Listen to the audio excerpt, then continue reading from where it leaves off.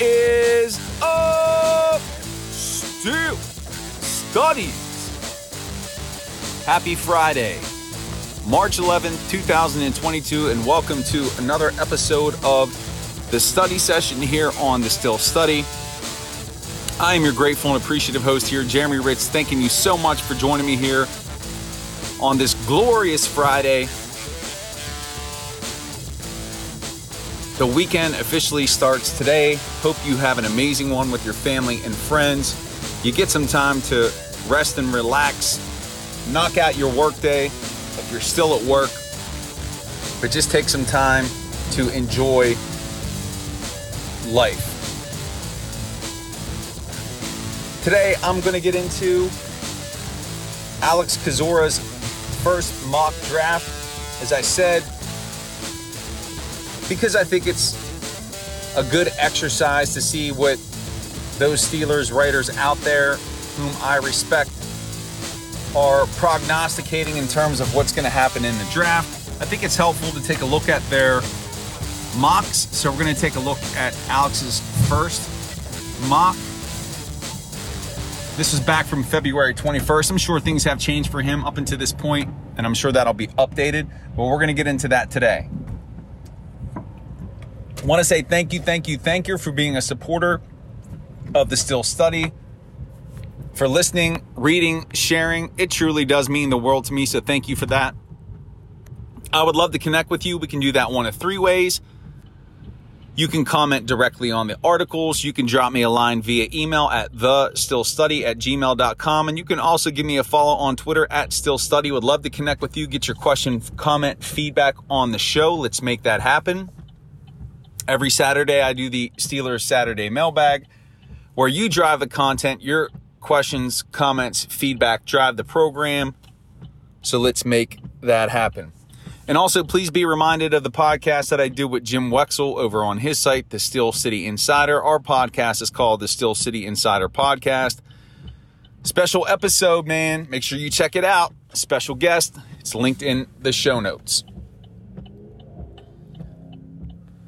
So again, want to bring some attention to my friends over at the Steelers Depot. Today, we're taking a look at Alex Kozora's first mock draft. Going to run through his picks again. I think it's important as we start progressing towards the draft of taking a look at who those Steelers writers who are knowledgeable of the team, whom they are projecting, because it helps calibrate our thoughts and perspective on who the team will take. So here are Alex's picks. We're going to start with the first pick, number 20. And this is a name you've heard me talk about here on the site. Kenyon Green, guard out of Texas A&M, 6'4", 325 pounds. Again, this pick makes a lot of sense in terms of the Steelers' needs. They need an offensive lineman. Green fills that role. He's a big dude. He'll probably be at the right side. Would be a road grader, nice run blocker, nice anchor on the interior for whomever's playing quarterback. So that pick makes sense. You know, Alex is a pretty practical guy. And currently his thinking must not either see Willis or Pickett dropping, or he doesn't see the value in those picks. But Kenyon Green is his pick at number 20. In the second round, Kozora has the team selecting Damon Clark out of LSU, 6'2", 240 pounds. Interesting to see Kozora go inside linebacker here. Mentions that he is a Power 5 conference player, has battled against quality competition, so he's going to come in having played against good players, good competition.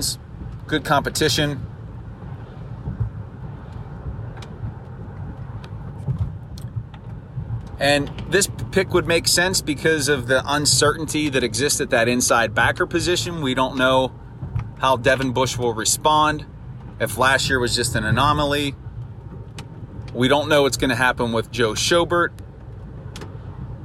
But Kozora here is prioritizing that inside backer position and thinks it's enough of a need that he is selecting Clark with the Steelers' second pick. In round 3, Alex goes back to the offensive line. Rasheed Walker, offensive tackle out of Penn State, 6'6", 325. This guy was in my first mock draft. In the later rounds, though. But Alex is addressing offensive line in the first 3 rounds, both guard and tackle.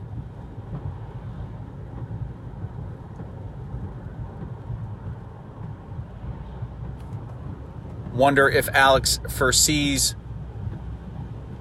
a core 4 not re-signing, the team not re-signing him.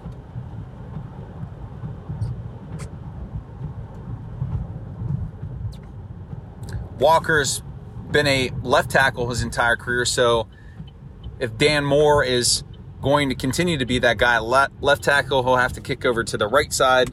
Alex does point that out.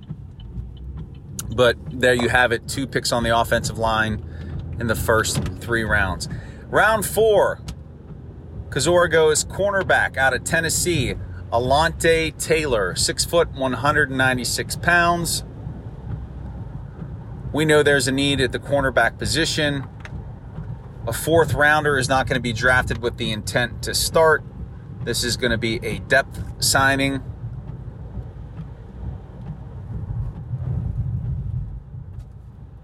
Taylor played in the Senior Bowl, didn't have a great week. Decent size. He's got experience in college. He started a lot of games. So there you go with the 4th round pick. Round 6, Danny Gray, wide receiver out of SMU, 5'11", 182 pounds. Not a big receiver.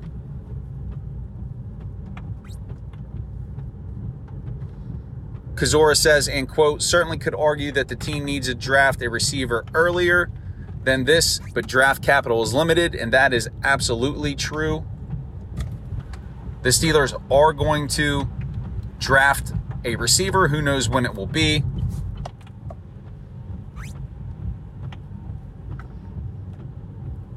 Kozora has the Steelers getting one in the 6th round.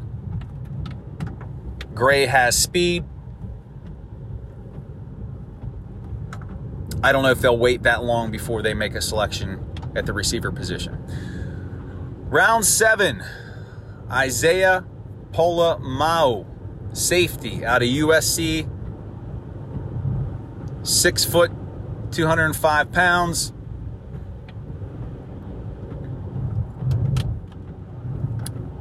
Isaiah's uncle is Troy Polamalu, so there's the familial connection here.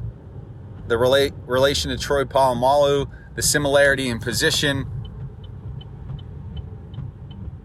Kozora references that connection.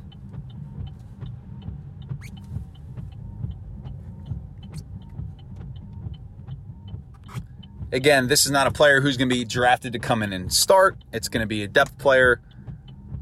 But that connection there with the former great Troy makes some sense. And then finally, with the final pick in the 7th round, Letty Brown, running back out of West Virginia, 6 foot, 215 pounds.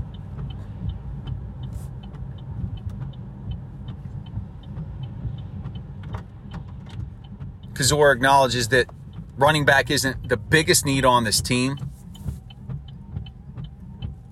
but mentions the need to have an adequate backup.